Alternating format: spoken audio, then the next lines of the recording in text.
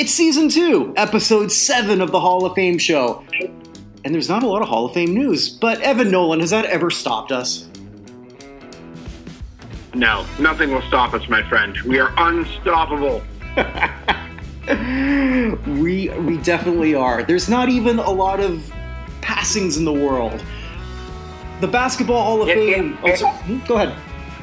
I was going to say, and even the beige mistress is quiet this week. Well, perhaps she's just been plotting something really big, and we won't even know what's coming.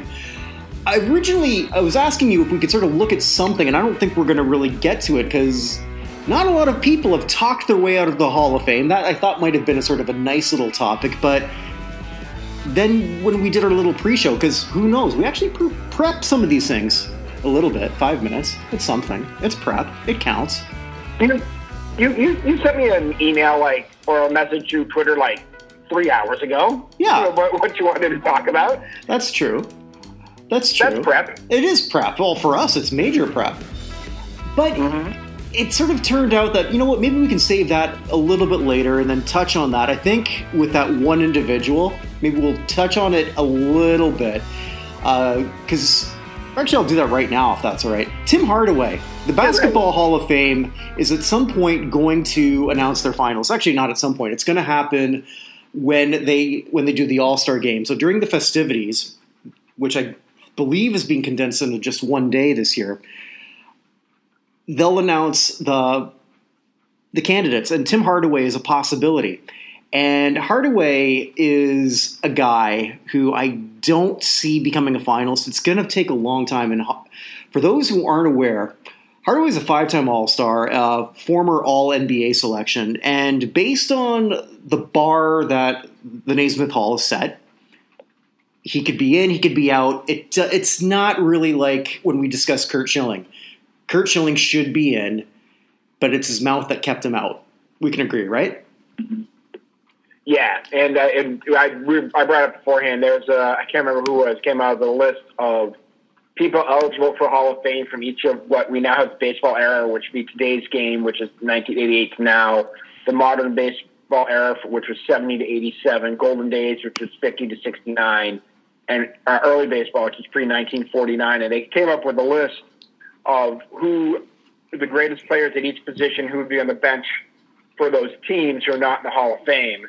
And by all the measures, out of all those people not in the Hall of Fame, Roger Clemens is number one. Mm-hmm. And number two, by far, is Roger Clemens head and shoulders of everyone else. Again, taking the steroid stuff out of it. Number two, by a huge percentage, 15, 20% is Curt Schilling. And then three is Kevin Brown, just to show you the big. Kevin Brown and Rick Russell are the next two guys on the list if you go that way. So there's no question that Schilling should be in, but for his mouth. And let's not underestimate the negative press from defrauding the state of Rhode Island and Providence Plantations. The full name of that state, by the way. I didn't know that. So I look, and I thought maybe we could look at Hardaway right now, because there's a very good chance he's not going to be a finalist, and we're probably not going to talk about him as a snub, because again, he's a bubble candidate, mouth or no mouth. And for those who are not aware, this actually, I brought it up so we can look at verbatim what he said in the interview 2007. And this wasn't just a local interview. Well, actually it was, but it was by Dan Le Batard, who had, was he with ESPN then? I'm not sure. Yeah. Was he? Okay. In 2007? Yeah. Maybe. When did PTI start? Oh, God, I don't know. You know? No. I'm not sure. But either way, he was on his, if he wasn't at ESPN, he was on his way. PTI started October of 2001. So, okay. My goodness. So because he was a panelist on that fairly, I feel like towards the beginning of that whole thing. So okay, so he had a national profile. Yeah. All right. So what Hardaway said, and just again, this is this isn't one of those things where you can say, well, geez, well, for 2007, and you look at it from a 2021 eye, no, this was pretty bad. So putting it into the historical context, at that point in time, John Amici had put out his book, and he's a former NBA player who came out as gay. He didn't come out as gay as a player. And by this point, I believe Amici was already out, but I think he was doing the press junket. So he was probably out for a few years, I think. So I might be off on that. But here is Hardaway's quote. "You know I hate gay people, so I let it be known. I don't like gay people, and I don't like to be around gay people. I am homophobic. I don't like it. It shouldn't be in the world or in the United States." So then he went on to say, first of all, I wouldn't want him on my team. That's in relation to Amici, when Le Batard asked him if he would accept a gay teammate. Then going on. And second of all, if he was on my team, I would, really distance myself from him because I don't think that's right. And, I don't think he should be in the locker room while we're in the locker room. I wouldn't even be a part of that. Uh-huh. Yeah. And that's probably him trying to be politically correct. So this is one of those things that features prominently on his Wikipedia page, everything like that. Mm-hmm. And clearly, in any lens, even lens of 2007, not good. No. With the way things are. He has done his best to atone for that. He has changed his opinions on that over the time since then. He has. Yeah. And so it's not like this isn't one of those things where someone says, I apologize if anyone's offended. This is a situation in which he's actually taken concrete steps. And again, cynics will question why he's taken those concrete steps, but he has taken concrete steps since in the it was 2007, so in the 14 preceding years to show that his opinion on this has changed. So it's entirely possible. Again, it's possible you could think those things ring hollow, but he at least has done stuff that makes a difference there. So I fully understand particularly with, unlike other sports Hall of Fames, no sports Hall of Fame has as many women in it as basketball. That's true. That's very true. Basketball has gone out of its way to celebrate women and the women's version of their sport. Mm-hmm. And a large number of those women, a much higher percentage of women in the WNBA than men in the NBA are identify themselves as being gay. So that may also have some degree of effect on it, whereas if he were going for the NFL Hall of Fame, not as many of the voters might care. Do you know what I mean? Very good point. Very good point, yeah. We all say that there's a very low bar for the NBA. It's not even the if the NBA Hall of Fame, that's a different thing. For the Basketball Hall of Fame, right? And I joked with you, I don't know, a couple weeks ago, the over/under on players who or people we didn't know who were getting in the Hall of Fame at 2.5. You took the over. I did.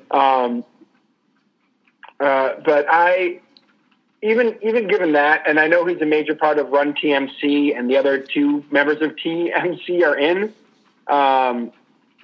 C being Chris Mullins and M being Mitch Richmond, who again is another borderline candidate in my opinion.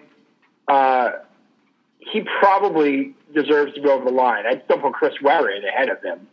I would too. You would too? Oh, definitely. Not even a question. Yeah, and Weber has a tough enough time getting himself in there as well.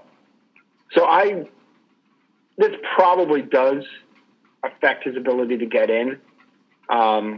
I don't know how much, though, at this point, and how much, again, though, if you look at his Wikipedia page, it's like right there, like at the top. So I don't know exactly what effect that would have overall at this point, something said 14 years ago when he's at least outwardly made steps to walk that back and taking concrete steps to be an advocate for the gay community in many ways. And I'm not going to say who it is in my life, but there is someone who is close to me who would have said this very thing in 2007 and has done a complete 180 since. And a lot of that is just from exposure and working with them. Nothing more than that. And there's a certain macho mentality, and I hate these two words together, but it does exist. Toxic masculinity. I mean, but which I am sure Hardaway and a lot of elite athletes have gone through, especially in a locker room. I just watched yesterday this 1-hour documentary on Glenn Davis. No, sorry, not Glenn Davis. Glenn Burke. Glenn Burke? Yeah, I think I got the name right. Jesus, I just watched this. Let me make sure I have this right before I continue this story. Former Dodgers outfielder. Okay. All right, let's see if I got this name right. Yeah, I got it right. Ball player. Yeah, all right. So yeah, Okay. Glenn Burke. Glenn was the guy who, along with Dusty Baker, came up with the high five when he was with the Dodgers. And Burke was not the first gay major league player, but his teammates knew. And Burke struggled with that, as you can imagine he would. So this would have been in the late 70s, just trying to paint a picture of that. And his manager was Tommy Lasorda, who was not exactly known. I mean, this is the guy who threw out Youppi, who got Youppi thrown out of a game. Yeah. Although he was also excellent in his cameo in Fantasy Island. That also co-starred Walter. What was his name? The guy who played Radar. Who played who? Radar on MASH. Oh, Gary Berghoff? Thank you. Walter, why did I say Walter? Walter was Radar's real name. Anywho. So I learned something from that documentary, because it turns out Glenn Burke used to hang out with Tommy's son, who was gay. But Lasorda never came out and said that. And then when people ask him, like, no. So like he was just this old school macho mentality. Yet he still loved his son. It was an interesting relationship, but I don't want to say typical of that era, but something that you wouldn't necessarily see now. It's like, oh, you're gay, so what? I love you. Who cares? I mean, but back then it wasn't. And Burke got traded, possibly because Lasorda found out that he was hanging out with his son. They might have dated, they might not have. I don't know. That wasn't really clear from the documentary. I don't think they really knew for sure, and why would they? So he was traded to Oakland, and Oakland got a new manager by the name of Billy Martin. So if you think Lasorda was an old school dinosaur, Jesus Christ. So Martin, So in the documentary, so they got these old clips from Burke on a talk show after he came out, because he came out in '84, and then he died a year later from complications of AIDS. Burke said that when the new A's came during spring training, Martin introduced him as, well, here's my outfield, and then used the F word. Yeah. So, like, that's sort of the type of thing you're looking back then. Did things necessarily change up until then? And just to put it more in perspective, Hardaway was long retired in 2007. Right. So we're only a decade away from that type of mentality in the same geographical area, because like he had his heyday in Golden State. So it's not that permeable. And then I'm sure a lot of people people change, they evolve. I guess what I'm trying to say is Hardaway changing his tune because he wants to be embraced by basketball? And it did work somewhat. He was an assistant coach not that long ago. I don't know if he still is. But But I'm also the type of glasses half full guy. I want to believe that he does think differently now. From what I can tell, I mean, and I clearly neither of us know Tim Hardaway personally, but from what I could tell, it seems like he has genuinely looked at it, changed his mind, and has become an advocate. Like, he hasn't just, like, he had a change of mind and then took concrete steps based on his change of mind. And again, anyone who's taking actual concrete steps deserves credit for that. Whether or not they're genuine or not, I can't tell.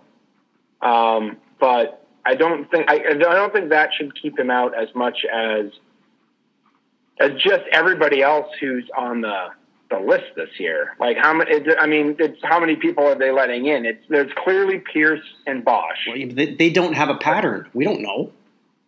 Yeah, I mean, but even then, it's clearly Bosch and Pierce. We already said we put Weber in first. Absolutely. Would you put Chauncey Billups in first? Over Hardaway? No. No? Okay.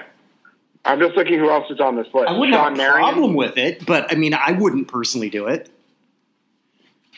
All right, how about Sean Marion? I'd put Ben Wallace over. I think Ben Wallace is overdue. Ben Wallace is the next word I was going to come up with. Oh, okay. Next name. I was just going down the list here. Yeah, so you put Ben Wallace. So there's 3. I'm just looking who else is on the list this year. Mark Jackson, I don't think was as good. Michael Finley, Dale Ellis, Marcus Camby. He's probably 4th or 5th on this list, right? Camby's going to have some competition. I was going to say Camby's got some competition is now with Mike Conley as who's going to be the best player ever not to ever be an All-Star.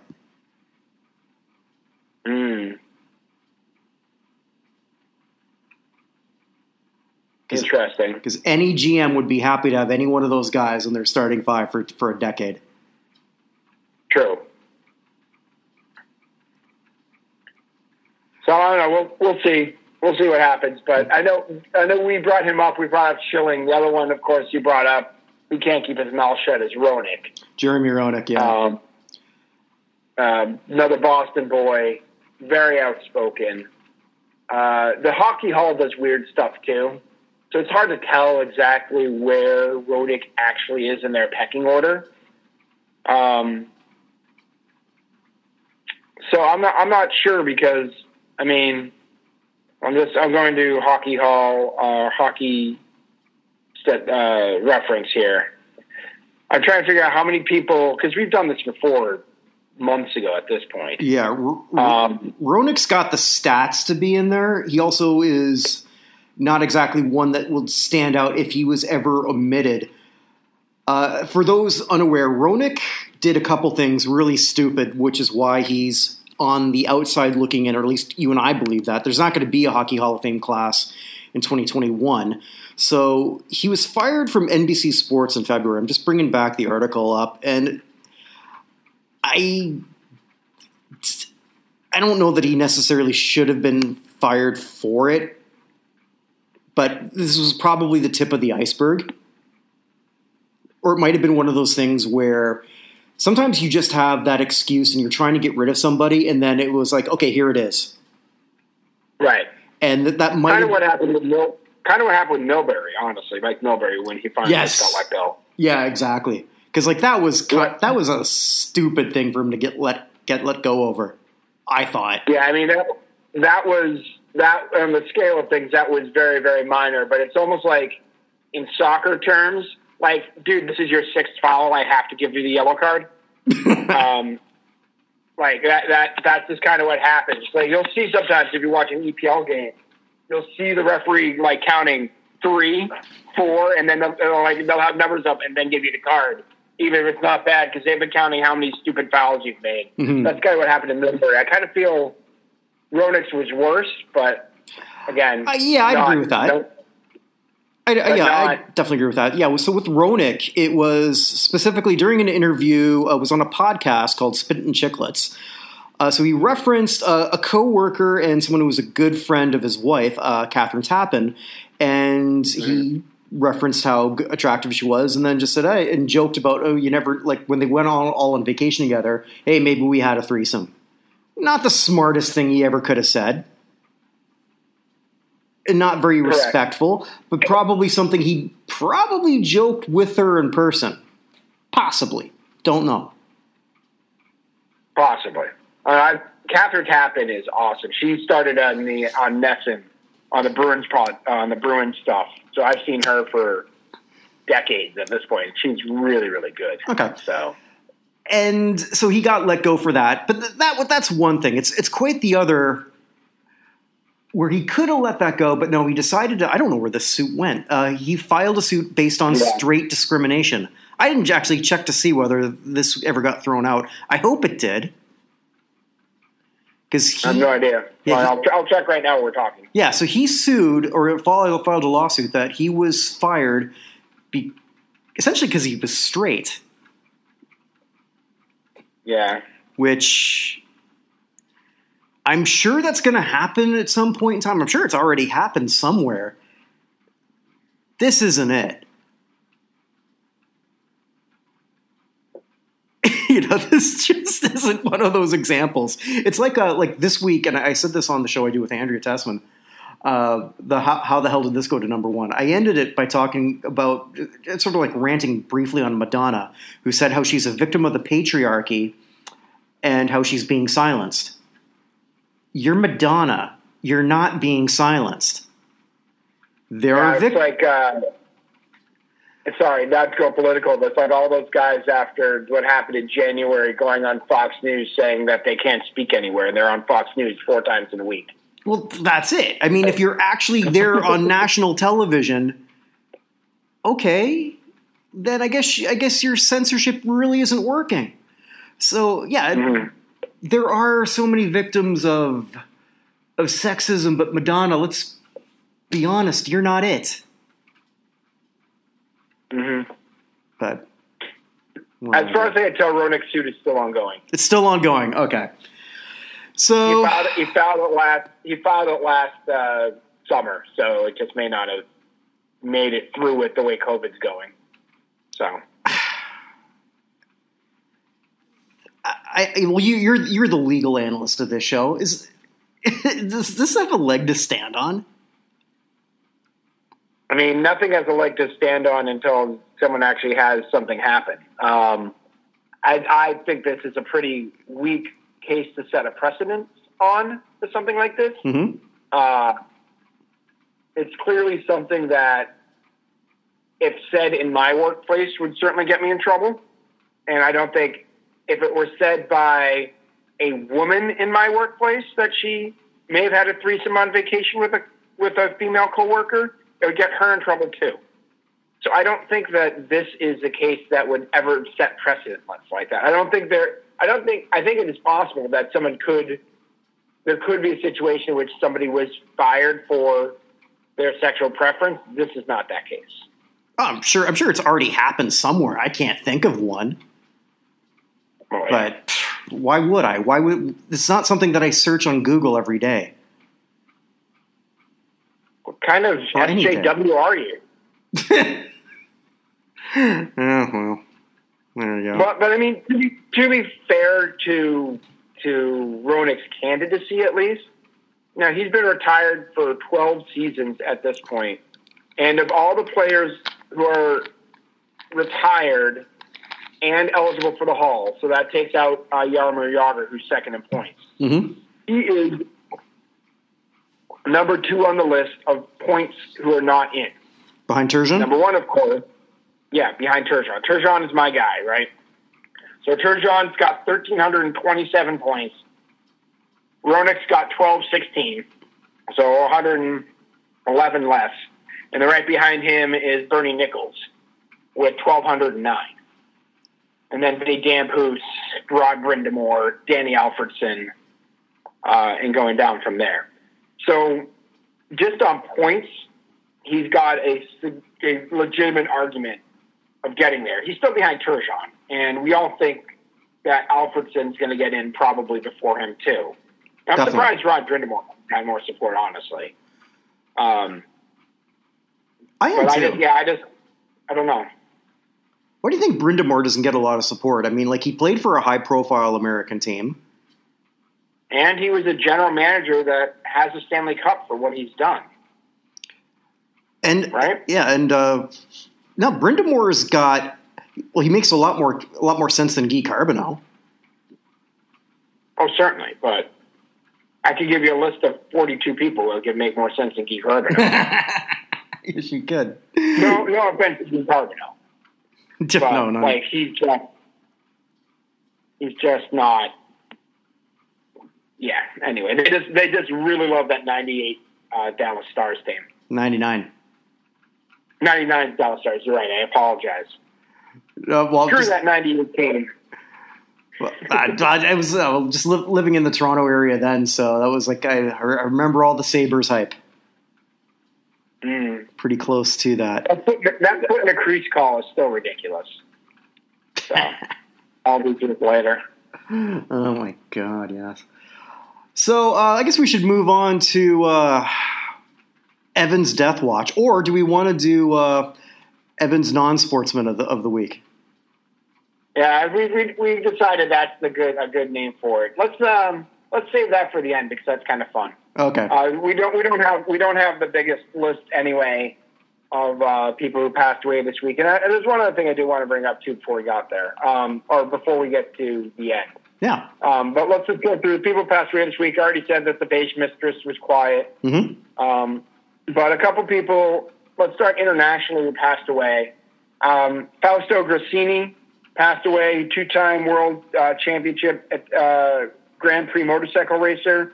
He was a champion in 85 and 87. He died at the age of 60 from COVID on the 23rd. But he was active from 83 to 94, and one of the great motorcycle racers of all time. He only had 132 starts, but he had 21 wins and 47 podiums, which is pretty impressive for the way that Grand Prix racing goes for motorcycles. So, he was only 60 when he passed earlier this week. Also, Atsushi Miyagi, who was at least one of the two first Japanese players ever to win a Grand Slam tournament, when he and his partner Kosei Kamo won the doubles title in the 1955 U.S. Open.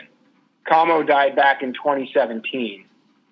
And we were wondering, I actually didn't have time to look this up, if that was they were the first Asians to win a Grand Slam title. Mm-hmm. I didn't have to pick that up. It'd be interesting to figure that out. But anyway, he also won the 1962 gold in the Asian Games held in Jakarta. So, he passed away at the age of 89. No cause of death given. You make it 89, anything can happen, right? Right. We also lost a couple people from football. Doug Wilkerson, who was a guard mainly for the San Diego Chargers, although he did play for the Houston Oilers for 1 year. 3-time Pro Bowler, first-team All-Pro in 1982, second-team All-Pro in 79 and 80. He's in the Chargers Hall of Fame and a member of their 40th and 50th anniversary teams. He passed away at the age of 73. We also had Art Michalek, who was a linebacker and a guard, All-Pro in 53 for the San Francisco 49ers. He also played for the Steelers. And also, after he retired, after only 4 years, he became a professional wrestler and formed a tag team with 49ers player Leo Nomalini. It was nicknamed Boom Boom Michalek, and won 3 National Wrestling Alliance championships. Oh, okay. So, but he passed away at the age of 91 earlier this week. From the world of baseball, We lost Stan Williams, who's a pitcher mainly for the Dodgers. Well, pitched for the Dodgers, Yankees, Indians, Twins, Cardinals, and Red Sox. Then became a coach. He was a member of the 1959 LA Dodgers World Series team and a coach on the 1990 Cincinnati Reds staff when they won the championship. Two-time All-Star, both times in 1960 because they had the 2 All-Star games for those 3 years. But went 109 and 94 and 3.48 ERA, which makes me think that he just didn't have very good offensive support behind him. But yeah, I was a pitching coach, and it was around from was in the majors from 58 to 99, a long career between coaching and everything else. He passed away from cardiopulmonary illness, so meaning basically he probably had a heart attack. What that translates into. Then 2 people from the world of music: Gene Taylor, who was a guitar, piano, all sorts of stuff, mostly piano.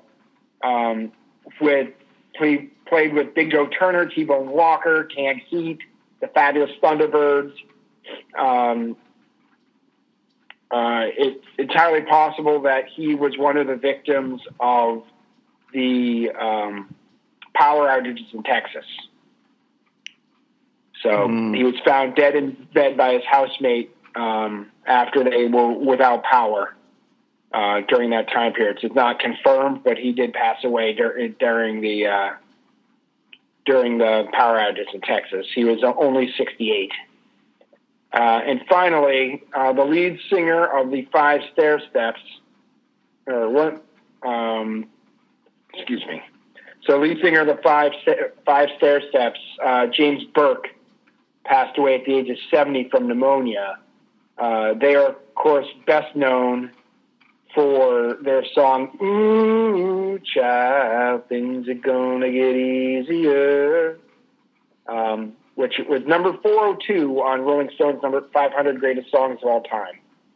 But yeah, he passed away earlier this week at the age of, I believe he was 70. So I think that was used in one of the Guardians of the Galaxy, too. I'm sorry? I think that was used in one of the Guardians of the Galaxy. That's entirely possible. I could click on the song. Hold on, let's see here. Pretty sure it was. I just don't remember whether it was 1 or 2. Cover versions, popular culture. Let's see. Scandal, Guardians of the Galaxy. There you go. There you go. Peter Quill sings a song while performing a dance-off to distract Ronan the Accuser. Yes. It's impressive. Also, in the 1979 film Over the Edge, it's the closing scene. It's a song being played in the closing scene of Over the Edge. I wonder how much the royalties they make for that. I have no idea. There's also Boys in the Hood. I gotta watch that movie again. Yeah, me too. So earlier you said that, or before we went on the air, rather, we wanted to talk a bit about someone who's probably not going to get into the Rock and Roll Hall of Fame, but his opinion, I think, legitimately matters. Dee Snider. Mm-hmm. Yeah, Dee Snider. I was talking about the nomination of Iron Maiden, and essentially, all the guys in Iron Maiden are like, if you elect us, we're not coming, essentially. And people were like, well, come on, if you get elected, whatever, and Dee Snider was there to back him up. And his direct quote is that the people who are in charge of the Rock and Roll Hall of Fame nominating committee are arrogant, elitist arseholes. Mm-hmm. He said the Rock and Roll Hall committee members are arrogant, elitist arseholes who look down on metal and other bands that sell millions because we're not their definition of cool. The fan vote is throwing a bone to the peasants. I want to say F you, but I want them to have to deal with us. So it's hard to argue with it. No, it really is. He's not wrong. You and I have talked countless times on how heavy metal or just hard rock in general is looked down upon. And while we know that there's some people in there who don't feel that way, Tom Morello being one of them, it's still an institution that was created by a music critic magazine. Right. So, and the critics never really liked hard rock, heavy metal music. Very, very rare when that happens. So if Iron Maiden does somehow get in, I don't think they will. I don't think they're going to be voted in. Not that we really know, again, who all those voters are, but you have to assume that, A, the ones we do know are actual inductees, a lot of which probably aren't big on metal to begin with, and B, a lot of the other ones are writers. Right. So someone else had responded to him that the Rock Hall was catering to the masses, and Dee Snider said if they were catering to the masses, they'd have the biggest selling band. Corporate rock bands that sell tens of millions are ignored because they aren't cool. The fact is, the Rock and Roll Hall of Fame is struggling. Was it crowded when you were there? It wasn't when I went. Was it crowded when you went there? Oh, no, that's what he said. No, I know, but I'm asking you. I've been there twice, but not since the last time I was there was 2009. And it wasn't particularly crowded that day. 2005, when I was there, it was more crowded than it was now. I think it was. But I haven't been there since. So yeah, I think for me it was 2012. It wasn't particularly crowded that day. Yeah. It wasn't empty either, though. No.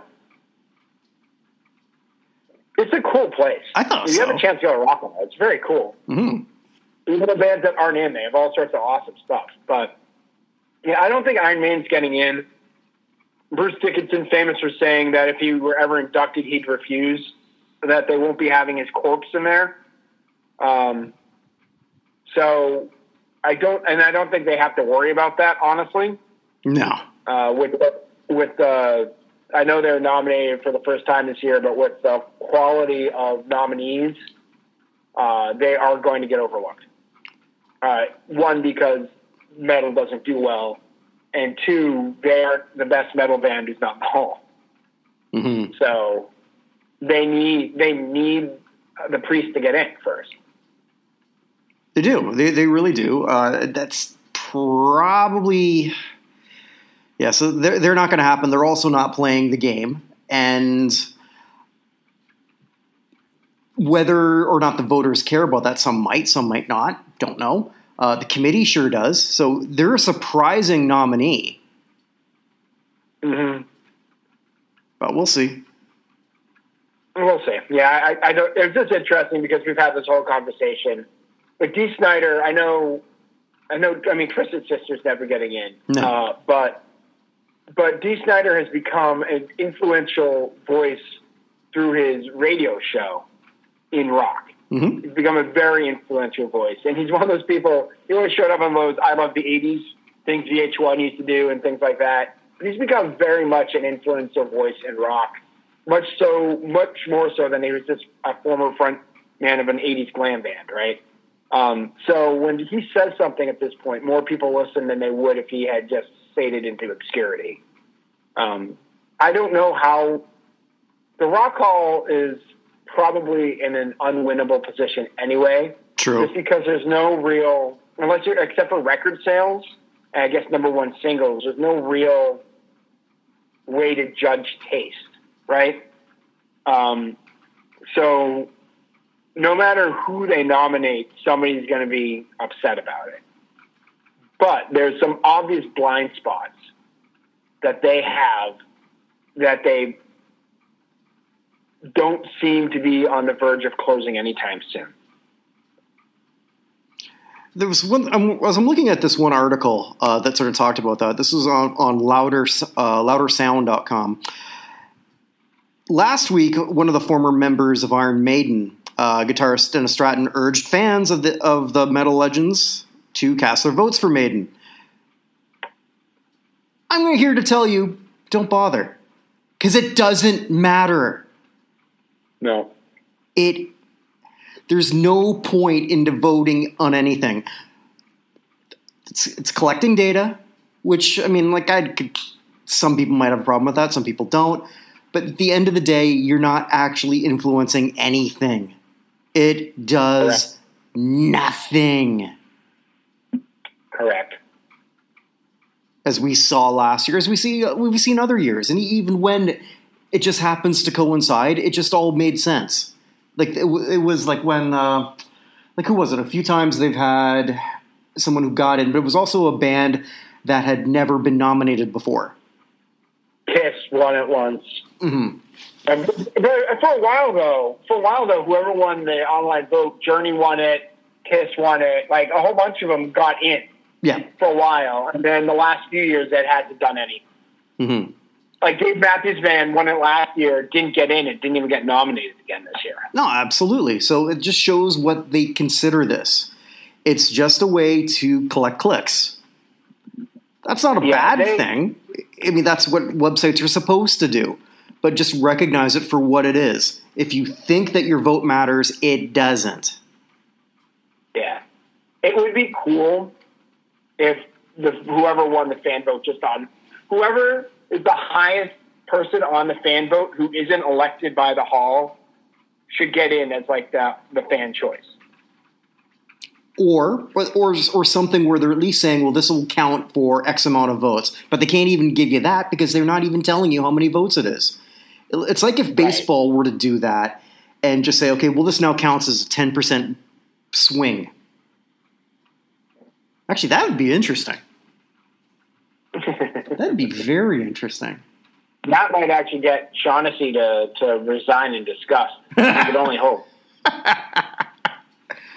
That could be that. Wow, I've just stumbled across something that I think I might want to propose. Huh. I'm with you, man, on that one. So I don't know. But anyway, yeah, this is interesting because Dee Snider was very vocal this week. So I just want to bring that up. One other thing I think we should mention briefly, it seems as though, according to his wife, Albert Pujols is going to be retiring. Yeah, well, probably a few years later than he should. He has a lot of millions of reasons not to. That's very true. That's very true. Wait, so that came from his wife? Yeah. Interesting. Okay. His wife posted on Twitter. His wife does a lot of his talking for him, doesn't she? Yeah, his wife and his bat. It's about wife and his bat, yeah. I just remember her being really upset with the Cardinals when they didn't offer him. I said, well, it was your time to pay up. I might be putting words into her mouth because it might not have been what she said specifically, but it was that type of gist. And hate to say it, the Cardinals were completely right. The Angels have a giant yoke of a contract. I don't know if that really helped with turnstile gates and ticket receipts. I don't think so. Yeah, at this point, probably not. No. Well, I mean, this year. And that's money they could be spending on pitching so they can get Mike Trout to the playoffs.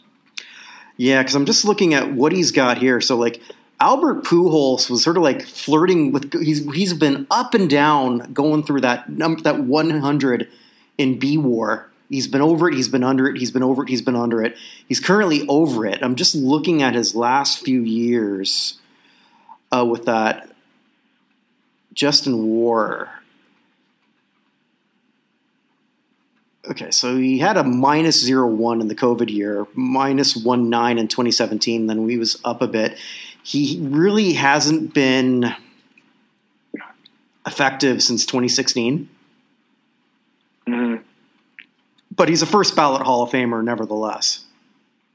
So his position amongst position players in WAR: 2005 first, 2006 first, 2007 first, 2008 first, 2009 first, 2010 first.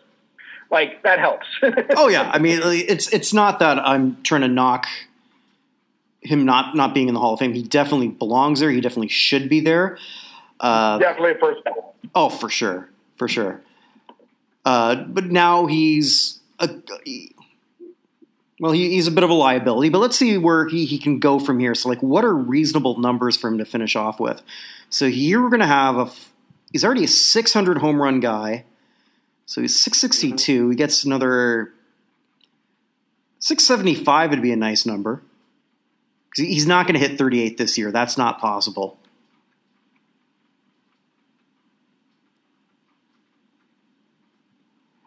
Here's an interesting... Yeah, he's already at 32 homers.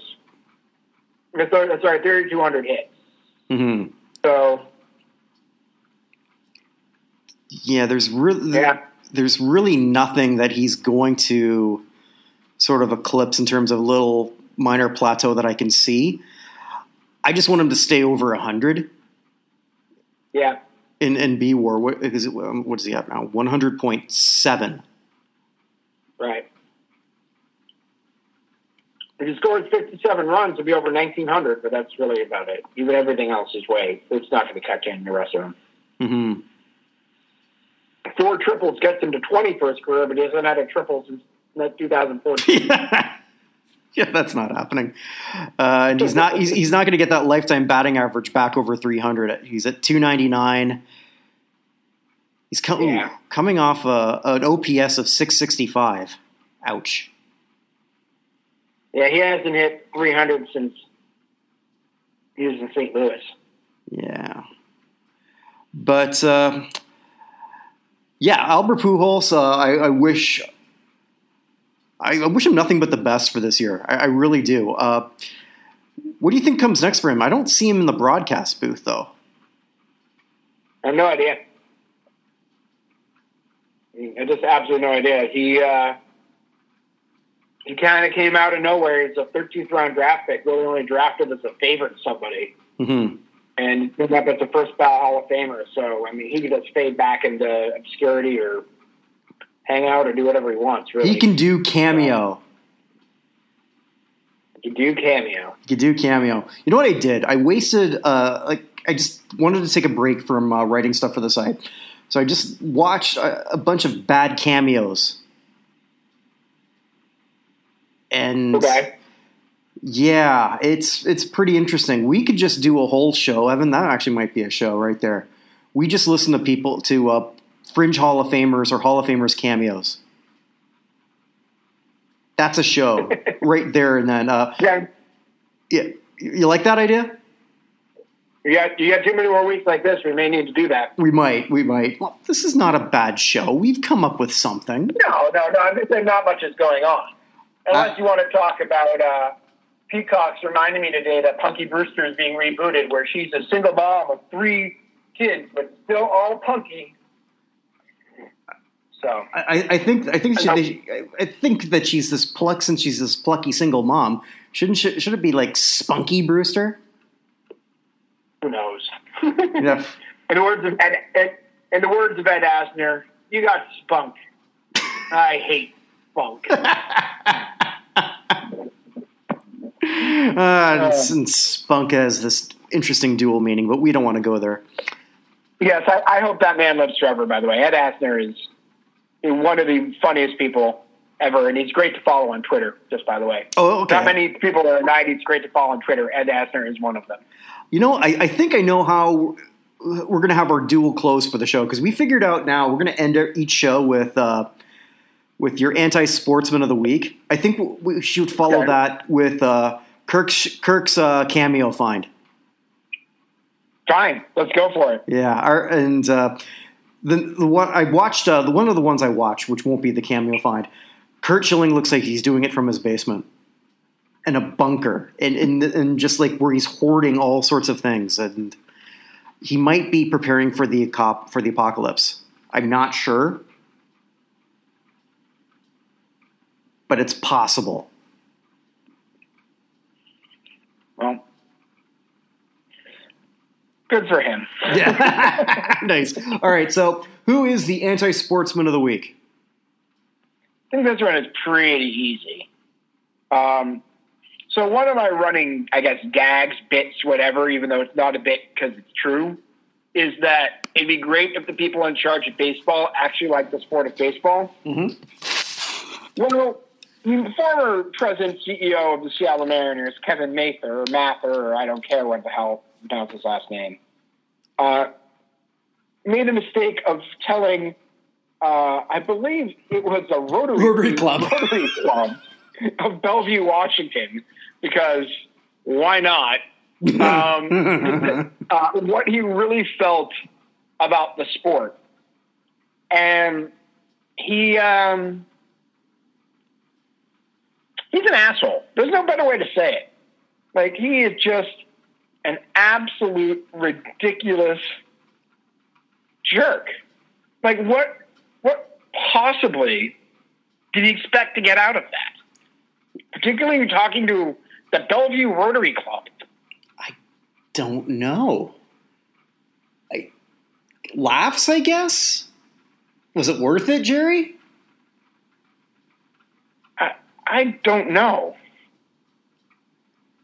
Do you have some of the quotes of some of the things he said? Yeah. So, for instance, we just rehired Iwakuma, which is speaking of one of their pitchers. He was a pitcher with us for a number of years. Wonderful human being. His English was terrible. Wanting to get back into the game, he came to us. We quite frankly wanted him as our Asian scout interpreter. What's going on with the Japanese league? He's coming to spring training. And I'm going to say I'm tired of paying for his interpreter. Whereas a player, we'd pay Iwakuma X, but we'd also have to pay $7,500 or $75,000 a year to have an interpreter with him. His English suddenly got better. His English got better when we told him that. Then we went to minor league outfielder Julio Rodriguez, who's a number 9 overall prospect in Major League Baseball. Okay, he's got a personality bigger than all of you combined. He's loud. His English is not tremendous. Talked about another one of his top prospects, Jared Kalenic and Logan Gilbert will likely not start the season of the club so they could manipulate their Major League service time. Like, I know, just like Kyle Seager, who's going to, he said that he would be a future Mariners Hall of Famer, but he's overpaid, despite the fact that if you go to Sports Track, he's massively underpaid. He got made $100 million and gave the Mariners $147 million worth of value for his contract during that time. It's just like he was ripping on their best prospects, he was ripping on their coaches, he was ripping on their best players. Like, it's so clearly dumb. Hated his job. Like, here's a question for you. Sure. Are the Mariners the worst team in sports? Are they the worst team in all of sports? Yes. I don't think they're the worst team in all of sports. But who's worse than they are? Oh, God. They haven't been to playoffs since 2001. Okay. So last time in the playoffs, Griffey was on their team. Let's see. I'm sure there's a worse team in all of sports. Right now, it's my favorite hockey team, the Ottawa Senators. Yeah, but the Senators have at least been to a Stanley Cup Finals. This is true. In the last decade. This is true. Seattle is, I believe, the only team in baseball that has never been to a World Series. Period. I'm pretty sure that's correct. Yeah, because the Nationals. Although I do have to say, I did see a stat about the Rockies the other day, which floored me. It was since the Rockies joined the National League West in 1993, they have 0 division titles. The Atlanta Braves have 1. The Atlanta Braves have more National League West division titles since the Rockies joined the National League West than the Colorado Rockies do. Yeah, I saw another one that sort of blew my mind today, too. Tom Brady has as many Super Bowl rings as an NFC player as Aaron Rodgers and Drew Brees. He also has more NFC Championship wins at Lambeau Field than. Holy shit! Yes, I didn't think of that. Yeah. Damn. But yeah. But going back to this guy, I think what gets me the most, it's like what he said it's not even close to the worst things you've ever heard an executive say. It's just like, why are you just making this public in such a low rent forum where you know what's going to get out? Like, why? As someone who's been a member of multiple Rotary clubs, Mm-hmm. the Rotary does, just so for those of you who may be listening around the world and are unsure what Rotary does, Rotary is a civic organization that tries to do good works within their community. They're also largely responsible for the eradication of polio. That was one of the first things that they rallied behind, and they are very much hoping that polio will be gone worldwide. They're now down to just 2 countries, I believe. It's Pakistan and Afghanistan are the only 2 countries that still have polio at this point. And largely that was done by the Rotary Club. So they're a civic organization that has nothing to do with baseball. It's like a whole bunch of either retirees who want to do good for the community or local business owners who take like an hour a week and then like help organize charitable organizations within their town. Like this isn't some like, I don't know, sports writers group or anything. Like nothing he said. First of all, I don't know why I was talking to him in the first place. But like nothing he said has anything to do with what their charter is or what they're doing. No, it sounded like he wanted to be heard. Like one of those guys that just like, let me tell you a story. So, yeah, but I mean, he also though has like multiple sexual harassment claims that the club paid out thousands of dollars to settle throughout his career at the club, and every time he was promoted, there were more harassment claims, and he just kept getting promoted.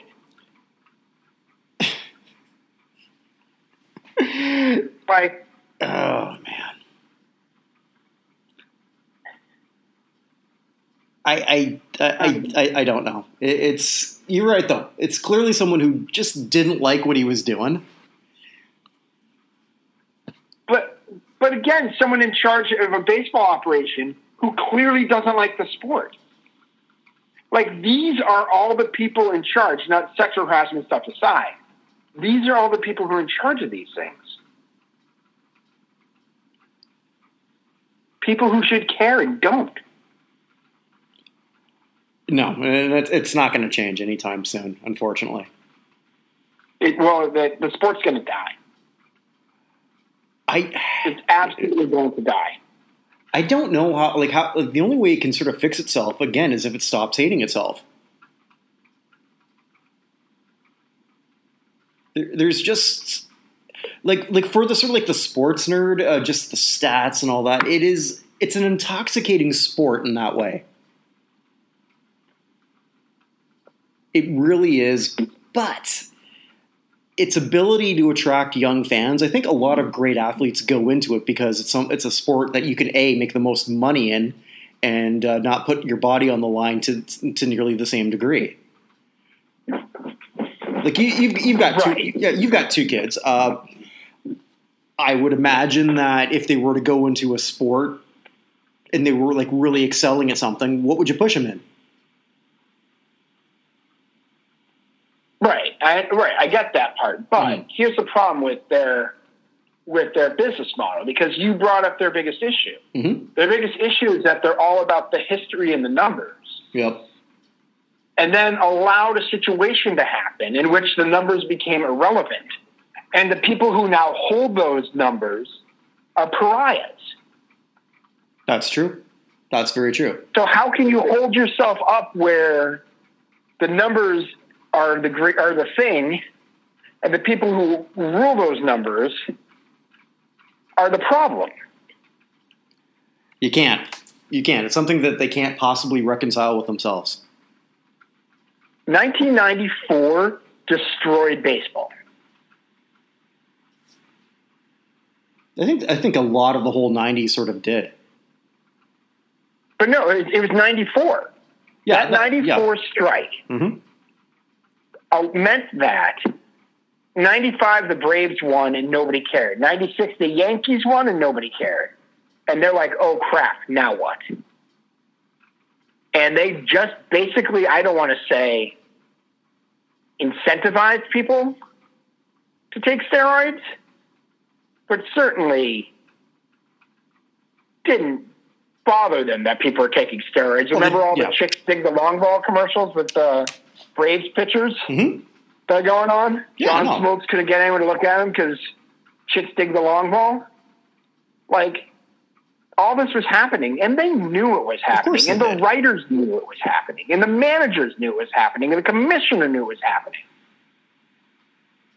And until Congress got involved for their own stupid, selfish reasons, nobody cared. And then the performance in front of Congress was awful, but this all goes back to this 94 strike. Mm-hmm. I wonder if a lot of people even remember like how long that strike lasted. The 95 spring training was actually replacement players. Mm-hmm. I don't know, like, which was crazy that they were even going to try that. But they did, yeah. Baseball really, really shot itself in the foot. Badly. It still has. And the people who were who were there at the time are now sitting in judgment of those who they enabled. And it's just like, I always bring up the curly-haired boyfriend, but they're way too, like, he is the typical person in charge of baseball now. Mm-hmm. It's all a money game, and there's no joy involved. And that's the other problem with the sport. They've taken out most of the action. This is the Red Sox and Yankees' fault more than anything. Blame and Billy Beane. Blame the Greek god of walks, Kevin Youkilis, even though he's not Greek, right? But Kevin Youkilis looked at like 5 pitches at bat. But the difference is Kevin Youkilis put the ball in play a lot, even though he walked a bunch. The Red Sox likely designated hitter this year, maybe first baseman Bobby Dahlbeck, struck out 57% of the time he was at the plate last year. 57%. I miss the triple. I miss stolen bases. Yeah. Did they learn nothing from Bull Durham? Strikeouts are fascist. Like, I love pitchers who can get strikeouts. But right now it's home run or strikeout. Willie McGee would not play.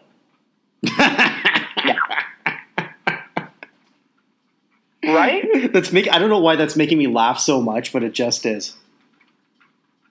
Like, I loved Willie McGee, even if he was, as I've often said, looked like the African-American version of Don Knotts. But Willie McGee was like a slap singles hitter who would steal bases. Like, he was so fun to watch, Willie McGee. He's never going to be a Hall of Famer, but he was a multi-time All-Star. He's a really, really good player. There's nobody like that anymore. No, there's nobody like that. There's nobody marketable, period. There's no character. There are marketable people, but they don't market them. Who would you, okay, so... Mookie Betts is super marketable. Okay, so... Clayton Kershaw is super marketable. Who else? If you're running Major League Baseball marketing, and they come to you and they say, okay, Evan, we want you to focus on 5 people who are going to be the face of the game. So you've given me 2. Who's your other 3? Fernando Tatis Jr. Mm-hmm. Yeah, I like that. You just signed a massive contract. Mm-hmm. Honestly, it's Francisco Lindor, who the Indians are assholes for getting rid of. Mm-hmm. And probably another pitcher. I'd have to think who the other pitcher would be. Not Trout. You wouldn't try to sort of find just give them a personality in flux or just something. Because as we were doing this, right, I've got basketball in the background, and they just had a Kevin Durant commercial. Durant doesn't speak, because well, I think anyone who's ever heard Durant speak would know why you don't want him speaking in a commercial. He's a charisma vacuum. He's not a very interesting person. But when he's playing, you can't take your eyes off of him. So, do you just come up with something for Trout? Would he not be a 5th guy?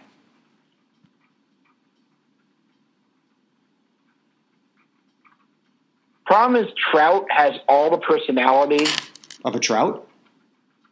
of a pizza box after you've taken out like the greasy pizza.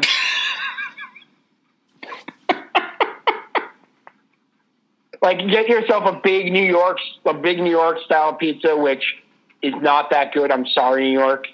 You guys are super proud of it, only because you haven't eaten pizza anywhere else. But you get the pizza out of there, and there's just like this lake of grease that like bakes its way into the bottom of the cardboard. That has more personality than Trout. Okay, so he's not number 5. No, he should be, but he just is. There. I don't know. It's like he lost his tongue in a duel. Like I don't know what to do with him. It's just there's nothing to do. But here's the problem, though. Again, as soon as anyone starts hitting home runs, the way they've set this up now is, what's your first thought? Oh, I mean, like when they're just like belting home runs all the time? Yeah. Well, my first thought isn't. No, it's not. No, it's not. My first thought's not PEDs. Only is if they suddenly become a home run hitter at age 33.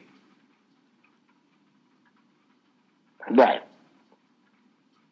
I don't know what we're going to do about baseball. I really love it, although I hate my team at the moment. Just 2 years ago, there was a book written about the greatest outfield in baseball, which again was hyperbole of Betts, Benintendi, and Bradley. And now, not even 3 years later, all of them are gone. I don't know what's worse. The Indians trading Lindor is bad, but the Cubs and Red Sox pretending they're poor teams is ridiculous. Yeah, the Jays just picked up Springer. I know. Like, there's just so many teams pretending to be poor. And the salaries being given out for the vast majority of, like, even the middle-class players are going down. And it's all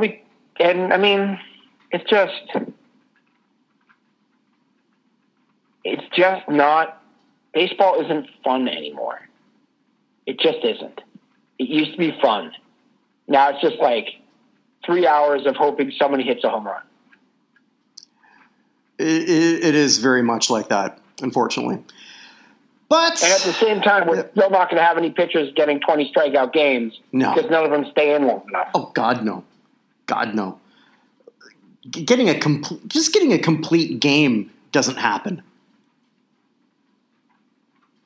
The English Premier League is going to have better ratings than the normal English Premier League games get better ratings than the World Series within the next 5 years. Ooh. Okay. Well, I'm not saying MLS. MLS has got a long way to go. No. I know you're not.